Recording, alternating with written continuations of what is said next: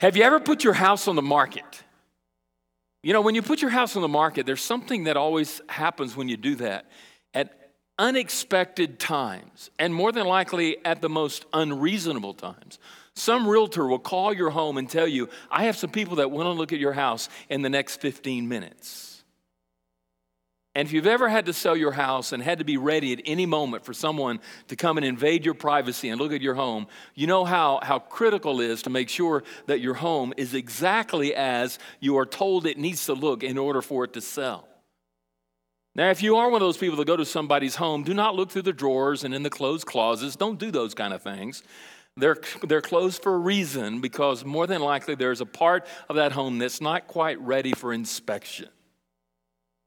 For example, if you were to invite me over to your home for dinner here this afternoon, or I were to invite myself for dinner at your home at 12 o'clock, I would more than likely, because of my height, be able to put my finger on your refrigerator and find that you have not cleaned the top of your refrigerator in a long time. Have you ever been called by your spouse at the last moment and said, honey, family is on the way, or I'm bringing some friends by, and we're going to spend some time at the house? And ladies, you didn't have any makeup on, you were still in your pajamas, and it was 2 o'clock. And you're frantically running through your house to prepare for the unwanted and unwelcome family and friends that are invading your time of being just by yourself and enjoying your relaxing day. Have you ever, students, had a class like I had once when I was in seminary, where the professor gave us lengthy reading assignments every single day? And when he assigned to them, he said, I'm going to trust you that you're going to read the assignments. But he said, every day when you come into class, and it was one of those classes you were there 4 days a week, every day when you come into class, just by chance, to make sure that you're being honest in your reading, you might have a pop quiz on your assigned reading of that day. First, I didn't think that was much trust that he had in us as students, that we were going to keep up the reading. But if you can imagine the horror of those of us who were listening to that, and to see the exhaustive pages that we were to read every day, that the possibility of a pop test was going to be 50% of your grade at the end of the semester, and that he more than likely would do at least one of those a week. You would be responsible in keeping up with the assignment. You would be responsible in keeping your home ready in case at any moment a realtor were to call to show your home. There's a sense of urgency and a sense of intentionality sometimes in life that causes us to live life very purposefully, not nor sort of flippantly, not very, just sort of matter-of-factly. We sometimes have some aspects about work, about school, about life that must be seen as very intentional. And we need to live those out with an intentionality. And because of the crowded agendas and the schedules that we have, often what we are asked to do for the Lord sort of gets shoved aside and put to the side, and we live that part of our life, the spiritual aspect of our life, with a little less intentionality that we possibly do the other aspects of our lives, because there is an immediate gratification, but an immediate response that is demanded from us in being prepared at the right moment, at the right time, when we are least unprepared for it. But Jesus so far in Matthew 25 has sort of admonished his disciples that we are to anticipate and expect the return of Christ at any moment.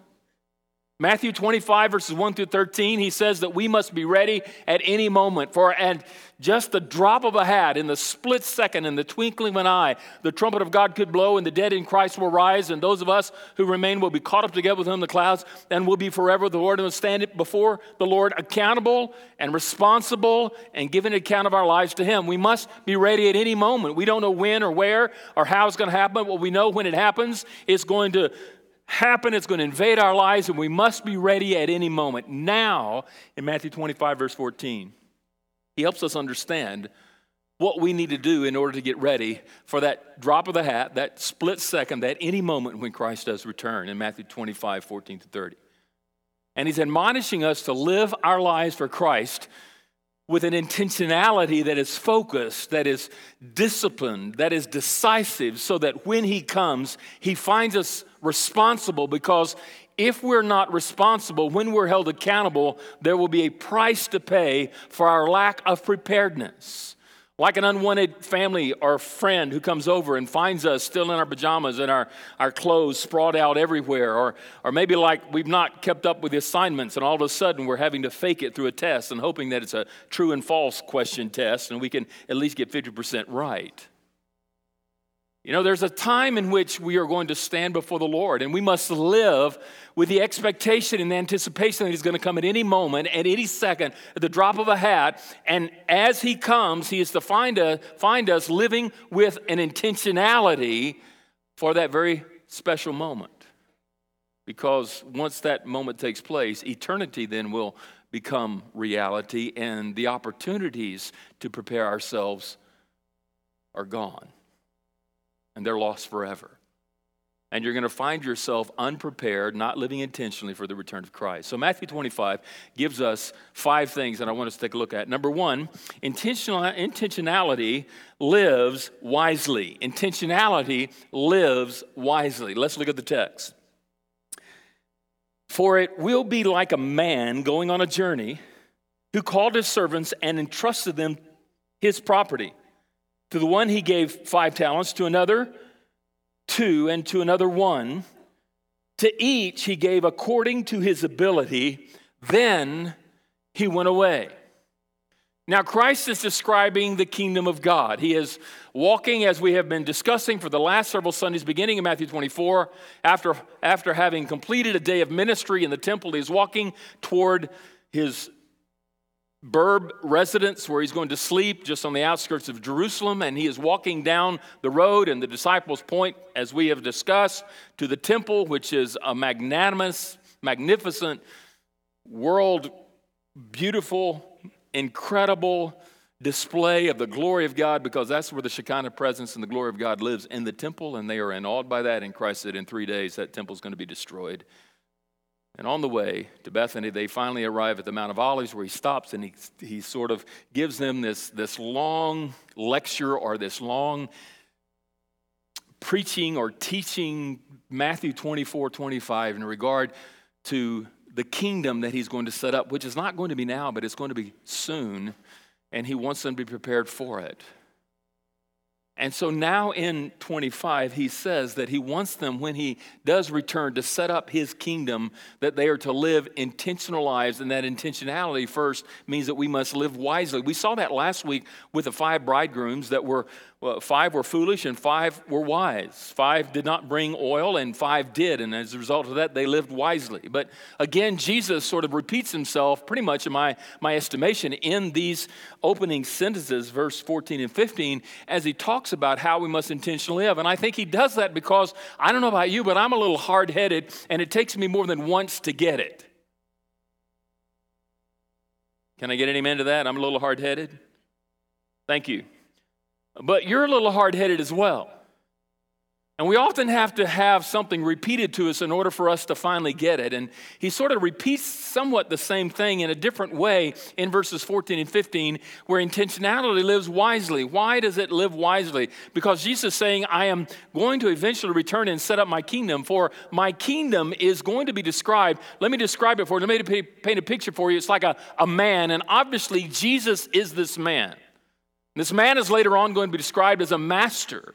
And Jesus obviously is not just the Messiah, he's not just a man, but he is the master of ceremonies. He is the King of kings and the Lord of lords, the Son of God. He is Jesus. And so this man is Christ. For it will be like a man, me, Jesus, who's going on a journey. And he's warning his disciples even before now, and he will warn them again, that I'm about to be gone. I'm going to leave physically your presence. He's going to leave another helper, the Holy Spirit, but physically he will not be with them. He's going to go to heaven to prepare a place for them. For if I go and prepare a place for you, I will come again and receive you unto myself, John 14. So Jesus is saying, I'm going to leave for a while. I'm going to go on a journey. I'm going to heaven to prepare a place for you, but I will come again. And when that preparation is done, I will return. And when I do, I'm going to call my servants. And so he's saying that when I return, I'm going to call them. But before I leave, I'm calling you as my servants. As we have described in the last earlier months of this year, Jesus went around seeking out disciples whom he might call. And he said, follow me and I will make you fishers of men. And so these were his disciples and they are called his servants. The word servant here is also the word for slave. It means that they, as his servants, were his slaves. He owned them. They belonged to him. And that's exactly what disciples are. We are the slaves of Christ. We are his servants to do his bidding, to follow his commands, to do his will. And we are his slaves. And we have, like here, I have called my servants and I have entrusted to them my property. I have entrusted to them. What you have is a living trust that God has endowed. He has entrusted to you. What you have is not yours, it is his. Notice he said that he has entrusted them his property. So that word for property doesn't really necessarily mean property in and of itself, but it means really anything that can convey some sort of something that he has endowed or entrusted to you. So what you have has been given to you by God, by Christ, as a living trust. It's an endowment, been entrusted to you. And there are many in our world today who don't know God and have not placed their faith and trust in Christ and think that what they have acquired or what they possess or what they have attained, they have done by pulling themselves up by their own bootstraps, and they have earned it, they have worked for it, so therefore it is theirs. But a disciple understands that he's been entrusted with what belongs to his master, to his Messiah, to his Lord, to Christ. What you have as a disciple isn't yours. If you're his slave, you're his servant. And as his servant, what you have been entrusted with doesn't belong to you. It belongs to him. And I'm saying everything belongs to him if you're his disciple. Your time, your talent, your treasure, your gifts, your possessions, it all belongs to him, because everything you possess, you have earned, you have gained, has been solely because of the grace of God, through the power of God through you, in order to attain, to achieve, and to possess these things. They have been entrusted to you. And so he says, for it will be like a man who's going on a journey, who called his servants and entrusted them his property. And then he begins to help us understand exactly how he delved out or displayed or dished out or gave his property, what belonged to him. To one, it says he gave 5 talents. Now, a talent is a weight measurement. It's not really a coin. This whether it's bronze or silver or gold, it hasn't been coined. It is the talent is mostly a weight. And this is not just about money. It's about every aspect of our lives. And many want to make it about money, but it's not only about money. It's about every aspect of our lives. And so he says, to one he gave 5 talents. He gave 5 to this one individual. To another he gave 2. And to another he gave 1. And we might think, how unfair is that? Why did he give one 5, one 2, and one 1? Because he is God. He is Lord.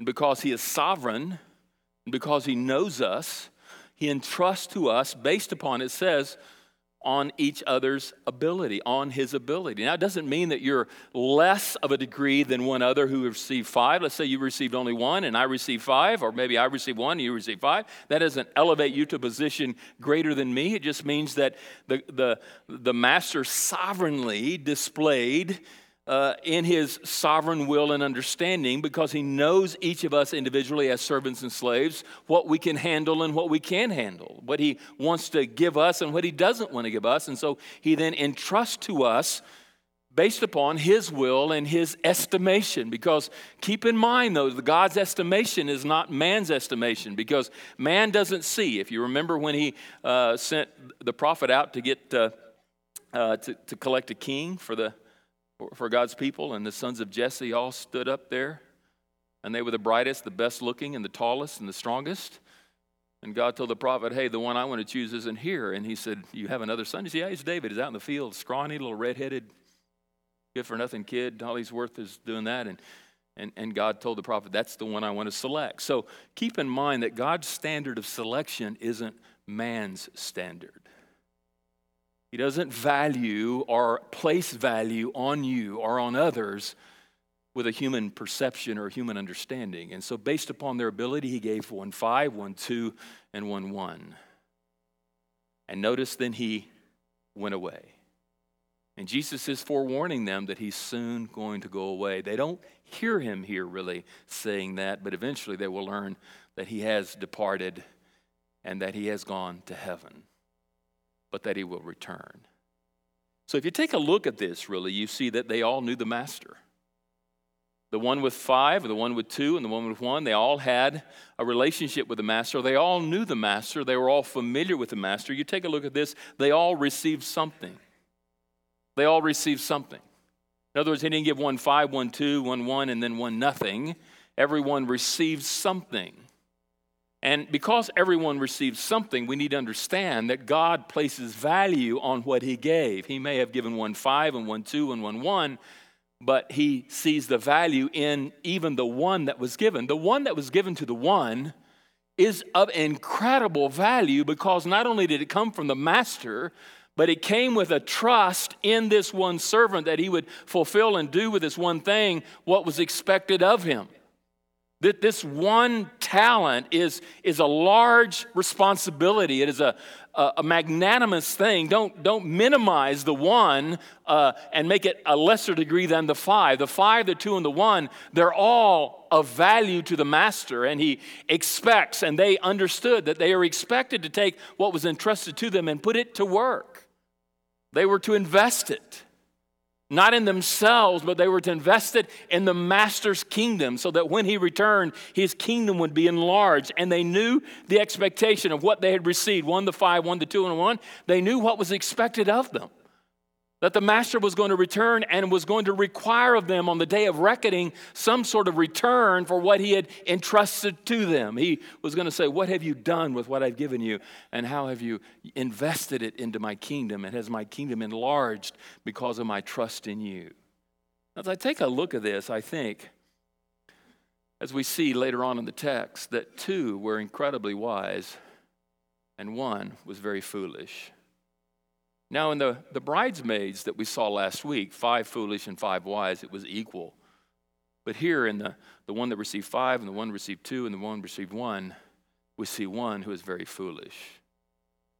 And he's very foolish for very many different reasons. But I don't know what God has entrusted to you. I hope you know what he has entrusted to you. Whatever time you have on this earth has been entrusted to you. Some of us may live a day, some of us may live 30 days, some of us may live a year, some of us several years. We have a church member here whose stepmother was given 6 months to a year to live because of a cancer in her brain. And most of us sort of walk around through life as if we have years to live. But when we get a diagnosis like that, how wisely do we invest the 6 months of the year that we have left? See, that's my point, is that we've been entrusted with time.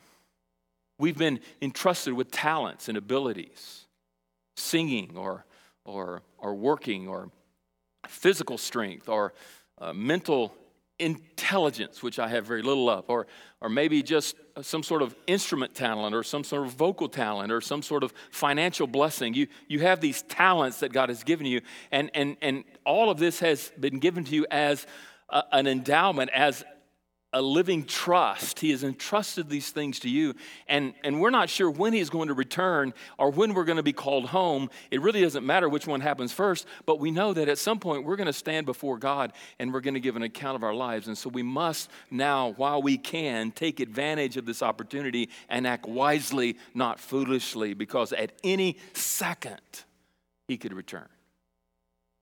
Intentionality is wisely. Number 2, intentionality lives purposefully.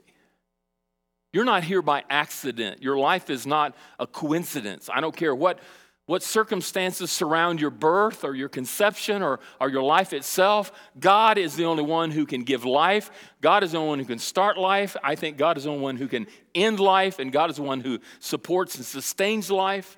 And there's a purpose about your life that God has when He created you. He crafted you and He birthed you and you brought you into this life, and He has raised you to where you are today to fulfill a purpose. And that purpose is not to be wasted on yourself or your selfish carnal nature, but it is to be exhausted. It is to be used in order to help build up the kingdom of God for the glory of God as He works in and through you, empowering you to make that a reality.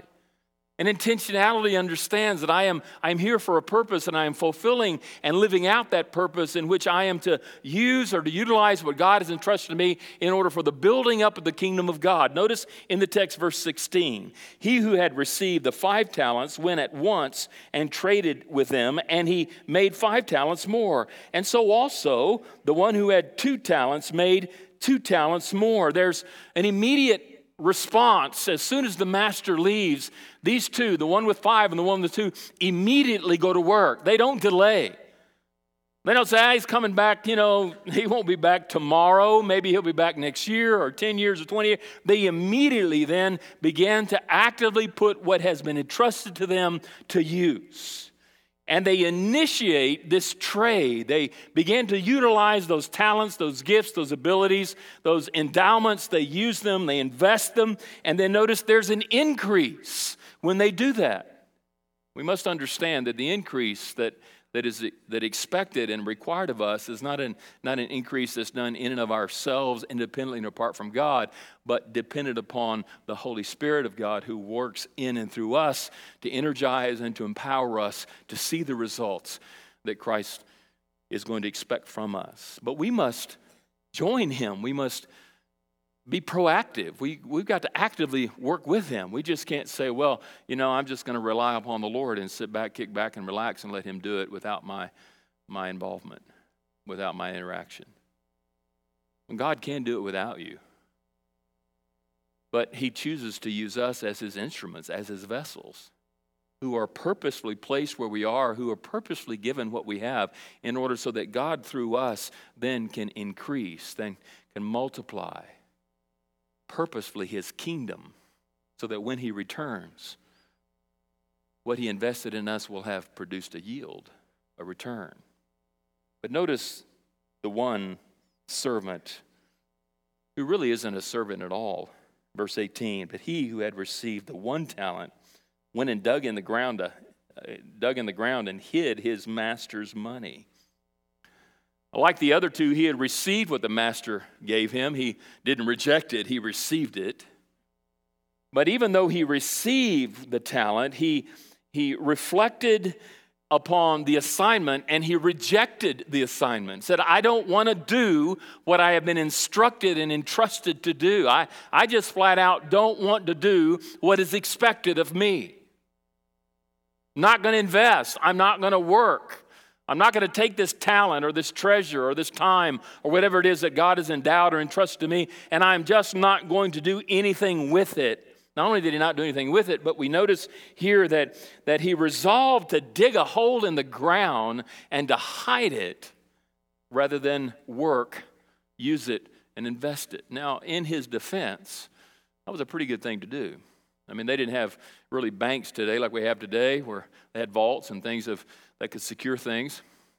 And so it was not uncommon for people to take valuables and go somewhere and dig a deep hole and bury them so that no one else would know where they might be, so they could be stolen or lost. And so he did exactly that. But the reality is, even though he sought to protect what didn't belong to him, he didn't follow through on the expectations that the master was going to require of him.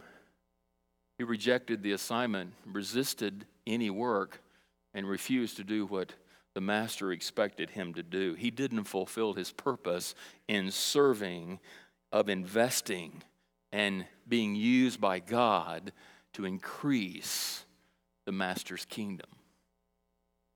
We are purposefully here for that very reason.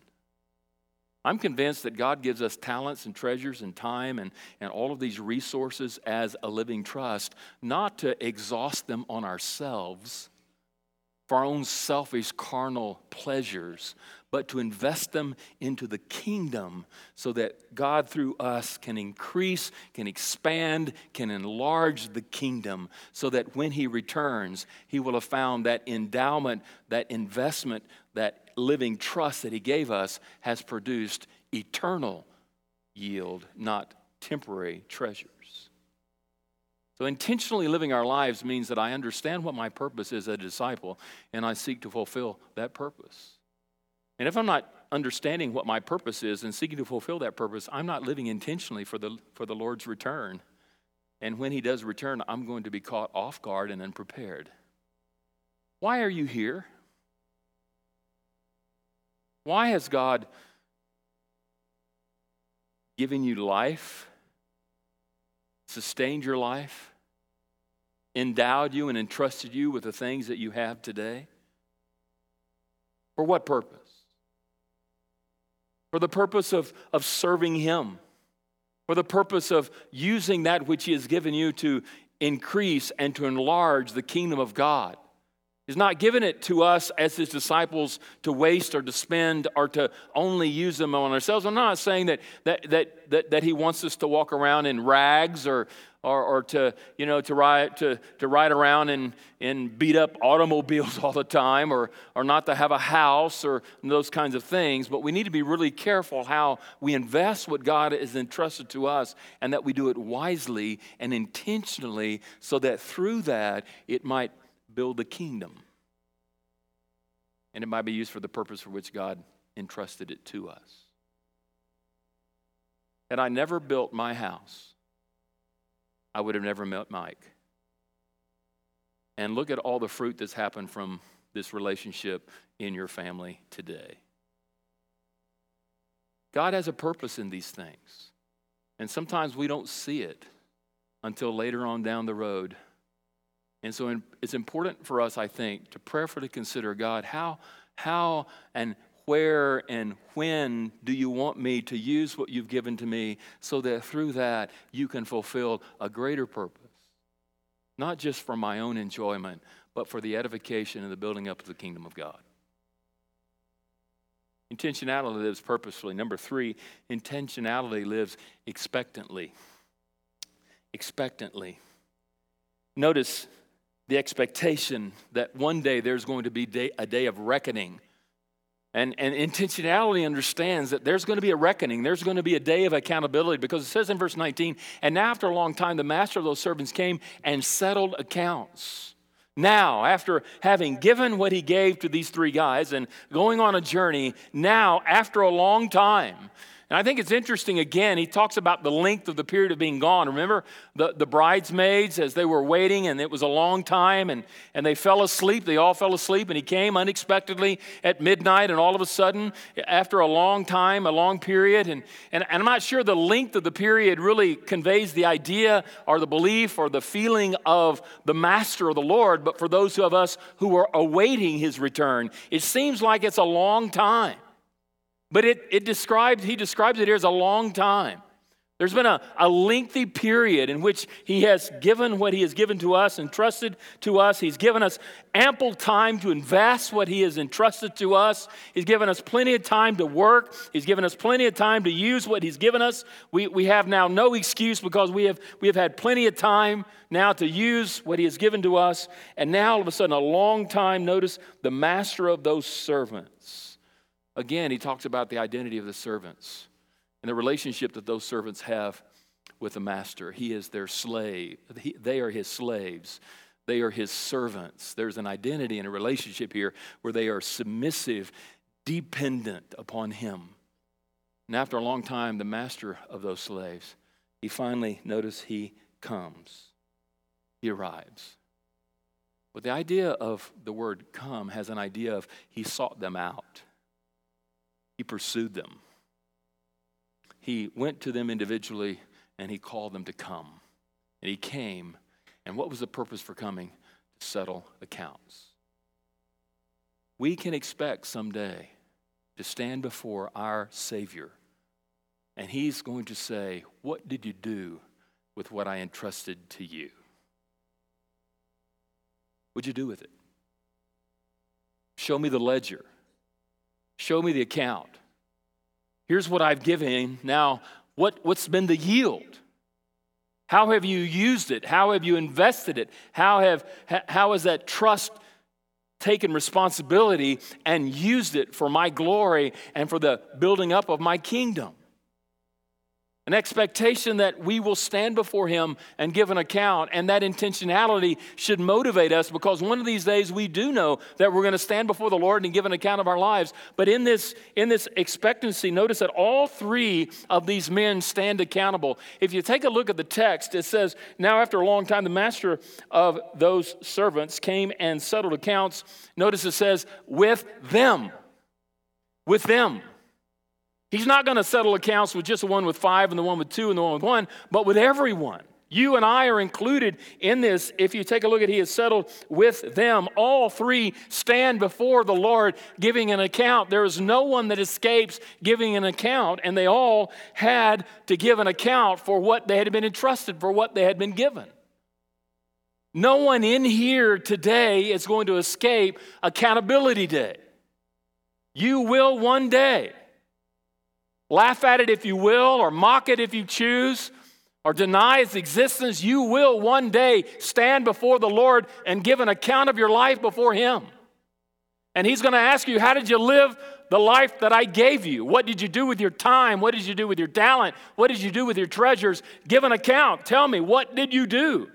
And we're not going to be able to lie to him, because he's going to know what we did with it. So we're going to have to be pretty honest. It's not like, your parents or your grandparents or maybe someone at work, and you're giving an account of the time that you spent and the things that you said and things that you've done. He's going to know. And he's going to require honesty on our part. And we're going to know that he knows, because there are going to some who are going to stand before him and say, yeah, Lord, but what about? And he said, I never knew you. We saw that last week. All three stand accountable, and so will we. Notice 2 serve faithfully. 2 serve faithfully. Look at the text, verse 20. And he who had received 5 talents came forward, bringing 5 talents more, saying, Master, you delivered to me 5 talents, and here I have made 5 talents more. His master said to him, well done, good and faithful servant. You have been faithful over a little. I will set you over much. Enter into the joy of your master. And he also, who had been given 2 talents, came with 2 talents more. Here I have made 2 talents more, he said. And his master said to him, well done, good and faithful servant. You have been faithful over a little. I will set you over much. Enter into the joy of your master. He says almost the same thing exactly the same thing to the one that had been given 2 and the one that had been given 1. You take a look at the text, they reveal the fruit of their labor. Lord, we were responsible. We were reliable. We put to use what you had entrusted to us. We invested it. We used it. We moved what you gave us in order to increase your kingdom. Now there's more in your kingdom because of what you had given to us. That was what they revealed. And the Messiah, the Master, recognized their labor. He recognized their discipline. He recognized their devotion. He recognized what they had contributed. And notice the reward for their faithfulness. He said they were good, they were righteous, and they were faithful. They had been responsible. But I think it's interesting in this text that in spite of all that, here's the bad news about this. There was no rest. Did you notice that? He gave them more. Now, if you want to look at it, that's the negative side of this. You're responsible for the 5, the 2, or the 1 that God gives you, and you multiply it from 5 to 10 or 2 to 4 or 1 to 2. And you think, well, okay, now it's time to sit back, kick back, and relax. And God says, no, you've been responsible with what I gave you. Now I'm going to give you more. And some of you are saying, I can't take any more. I've got 15 jobs at the church already. Some of us should be stepping up to the plate because we're not really doing much with the one that God gave us. But there's more accountability, more responsibility, more to do when we've been faithful, not less, because the end has not happened. But notice the one that shows unpreparedness. Verse 25, he also who had received the 1 talent came forward saying, Master, wow, notice this confession. This is incredible. Notice his lack of honesty. He calls him master. That's not being honest, because we saw earlier he refused and he rejected and resisted what the master wanted him to do. He calls him master, but the reality is he isn't his master. He's only giving lip service. He's not giving life service. He calls him master. Lord, Lord. No. I'm not your Lord. You're calling me master, but I'm not really your master. He says, Master. What lack of honesty here that we see on the part of this guy. I think there are many that call him Savior and many who call him Lord and many who call him Master. But they're not truly being honest, because he's not Lord and he's not Master. And they are not servants. I knew you to be a hard man, reaping where you did not sow and gathering where you scattered no seed. So I was afraid, and I went and hid your talent in the ground. Notice the hypocrisy here. He's giving his master an excuse, and this excuse is nothing more than hypocrisy, because Jesus is about to tell him, if you thought I was this way, then you would have used what I gave you. You would have invested it. You would have increased my kingdom. And I mean, you knew that if you really believed, Jesus is not saying I am this way, but he's saying if you really believe this, that alone should have motivated you to do something with what I gave you. And here he's being a hypocrite, because the very thing that he's confessing, I believe you to be this, didn't motivate him at all to do something about it. And this is really sad. Here, you have what is yours. I mean, this is an arrogance on the part of this guy. It's kind of like, well, here. That's sad, really. Here. And it's an arrogance on the part of this ungrateful, unrepentant, claiming to be a servant and a slave and a master and a servant and a slave of the master, but the reality is not. Here it is. Here's your stuff. It's not mine anyway, so here's your stuff back.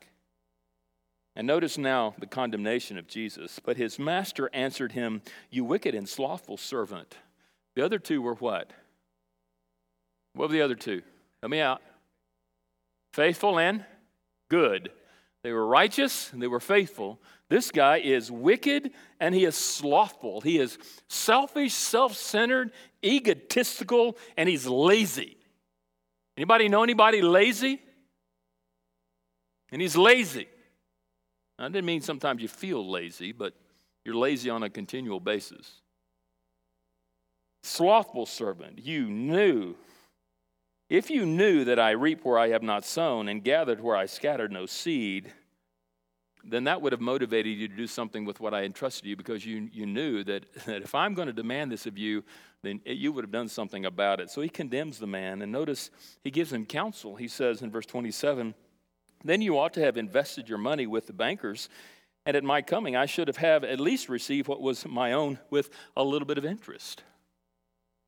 I mean, the least you could have done, dude, is at least taken the money and bothered to walk over to the bank. I mean, there's not a lot of effort here. Doesn't take much. You know, maybe set up an appointment or just walk in and say, I have this talent here, and I want to put it in your bank, and I'm not sure when the master's coming back, but you keep it and you invest it. So when it comes back, there'll be some interest. And he gives him at least a little bit of cash. You could have at least done that, but you didn't even do that. You lazy. And I want to say, pardon me, scumbucket. You heathen, you infidel. And notice the consequences. So take the talent from him and give it to him who has 10 talents. Again, more responsibility for the guy that doubled it. In other words, what happened is there was a lost opportunity. If we're not careful and we don't utilize what God has entrusted to us, you'll lose it. He'll take it away. If God has given you a voice and you don't use it, he'll take it away. If God has given you income and you don't use it for what he intended to be, he'll take it away. If you have been given a job and you don't use it for the purpose for which God gave it, he will take it away. If you don't use your health for the purpose for which God gave it, I'm convinced he will take it away. And he'll give it to someone who will take it and who will use it for his kingdom and for his glory. It's important for us not to waste the time and the opportunity that God has given us, and to understand that God expects us to join him in what he wants to do as he comes alongside of us and as we use it to invest and to put it to use. God expects you to do something with what he gave you. It's not, I believe God is sovereign and God could do it without you, but God purposes to use you and to use me and to use us to advance and to build and to grow his kingdom for his glory. And if we don't live up to that expectation and are saying, Lord, then use me, we lose the opportunity. And he chooses someone else. There's nothing worse, and I shouldn't say this, I'm going to say it anyway. My wife says, when you think that, don't say it, but I'm going to say it anyway. I've known in 38 years of ministry, men and women who are called to ministry, who never surrendered to ministry, and they lived the rest of their lives miserable because they didn't surrender to ministry when God called them. And they've lost their opportunity. And there's nothing worse as a pastor to do with a church member that didn't surrender to the call to ministry, and now they're frustrated, they're angry, they're critical, and they can do it much better than anybody on staff, any pastor, and nothing can help them. And it's all because they're mad at themselves, really, because they didn't answer the call to begin with. Lost opportunity. And I wonder how many opportunities I've missed, you've missed, and we've missed because we didn't say yes to the Lord. Lastly, number 4, intentionality lives responsibly. Notice verse 29. For to everyone who has will more be given, and he will have an abundance. Responsibility acts appropriately, doesn't respond lazily, but responds faithfully. And when you do, God will entrust you with more. But it also acknowledges the stakes. But from the one who has not, even what he has will be taken away. Responsibility acknowledges that the stakes are high, and that what God entrusts to us, he expects us to be available and to use them for his glory and for his honor and for his kingdom. Verse 30, and cast the worthless servant into the outer darkness, in that place where will be weeping and gnashing of teeth. Responsibility always avoids the loss of opportunity. I'm going to close with this. A woman was diagnosed with a terminal illness and been given 3 months to live. As she was getting her things in order, she contacted her pastor and asked him to come to her house to discuss some of her final wishes. She told him which songs she wanted to be sung at her funeral, what scriptures she would like to be read, what outfit she wanted to be buried in. She requested to be buried with her favorite Bible. And as the pastor prepared to leave, the woman suddenly remembered something else that she had forgotten to tell him. She said, "There's one more thing," she said excitingly. "What's that?" asked the pastor. "This is important," she said. "I want to be buried with a fork in my right hand." The pastor stood looking at the woman and not knowing quite what to say. The woman then explained, "In all my years of attending church socials and potluck dinners, when the dishes of the main course were being cleared, someone would inevitably lean over and say, 'Keep your fork. It is for my favorite part of this meal because I knew that something was coming that was likely better than what I had just eaten. Maybe a piece of chocolate cake or a deep dish of apple pie.' So when people see me in the casket with a fork in my hand and they ask, 'What's with the fork?' I want you to tell them, 'Keep your fork, for the best is yet to come.'" The best is yet to come. I don't care how good you think you have it today. The best is yet to come. And we need to fully understand and fully realize that while the time we have and the talents we've been given and the treasures we've been entrusted with on this earth may be valuable by some, they are not as valuable as what we are to receive on accountability day when we stand before God and He says to us, "What did you do with what I entrusted to you?" Lord, it was hard. We sacrificed. We served. We gave. It was sweat, toil, tears, difficult, hard. But we know that the best is yet to come.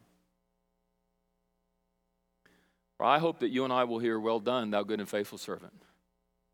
You have run a good race. You have fought a good fight. You have finished the course. Now come and enjoy the fruit of my labor," He will say. And will enter into eternity, for the best is yet to come. No matter what you give, the best is yet to come. No matter how hard you work, the best is yet to come. No matter what He asks, the best is yet to come. No matter where He leads, the best is yet to come. No matter what you have to endure, the best is yet to come. In just a little bit, when you hold that fork in your hand at lunch, I want you to look at it for a moment and say to yourself, "The best is yet to come." Let's pray.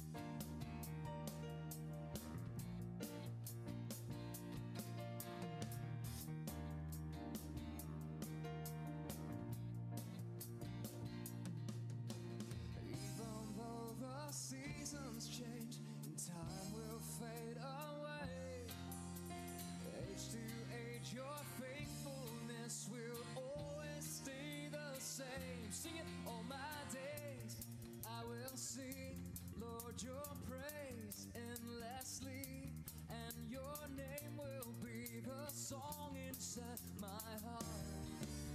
Yeah. All my days I will tell of the wonder of your love. Know that God is a God who doesn't give up on us. This morning, Jeb wants to come this morning to declare his faith in Jesus Christ as his personal Lord and Savior. So, Jeb, have you received Jesus as your personal Lord and Savior and promised to follow Him all the days of your life? Yes. Okay, because of that confession, I now baptize you in the name of the Father, the Son, and the Holy Spirit, buried with Christ in baptism, and raised to walk in the newness of life.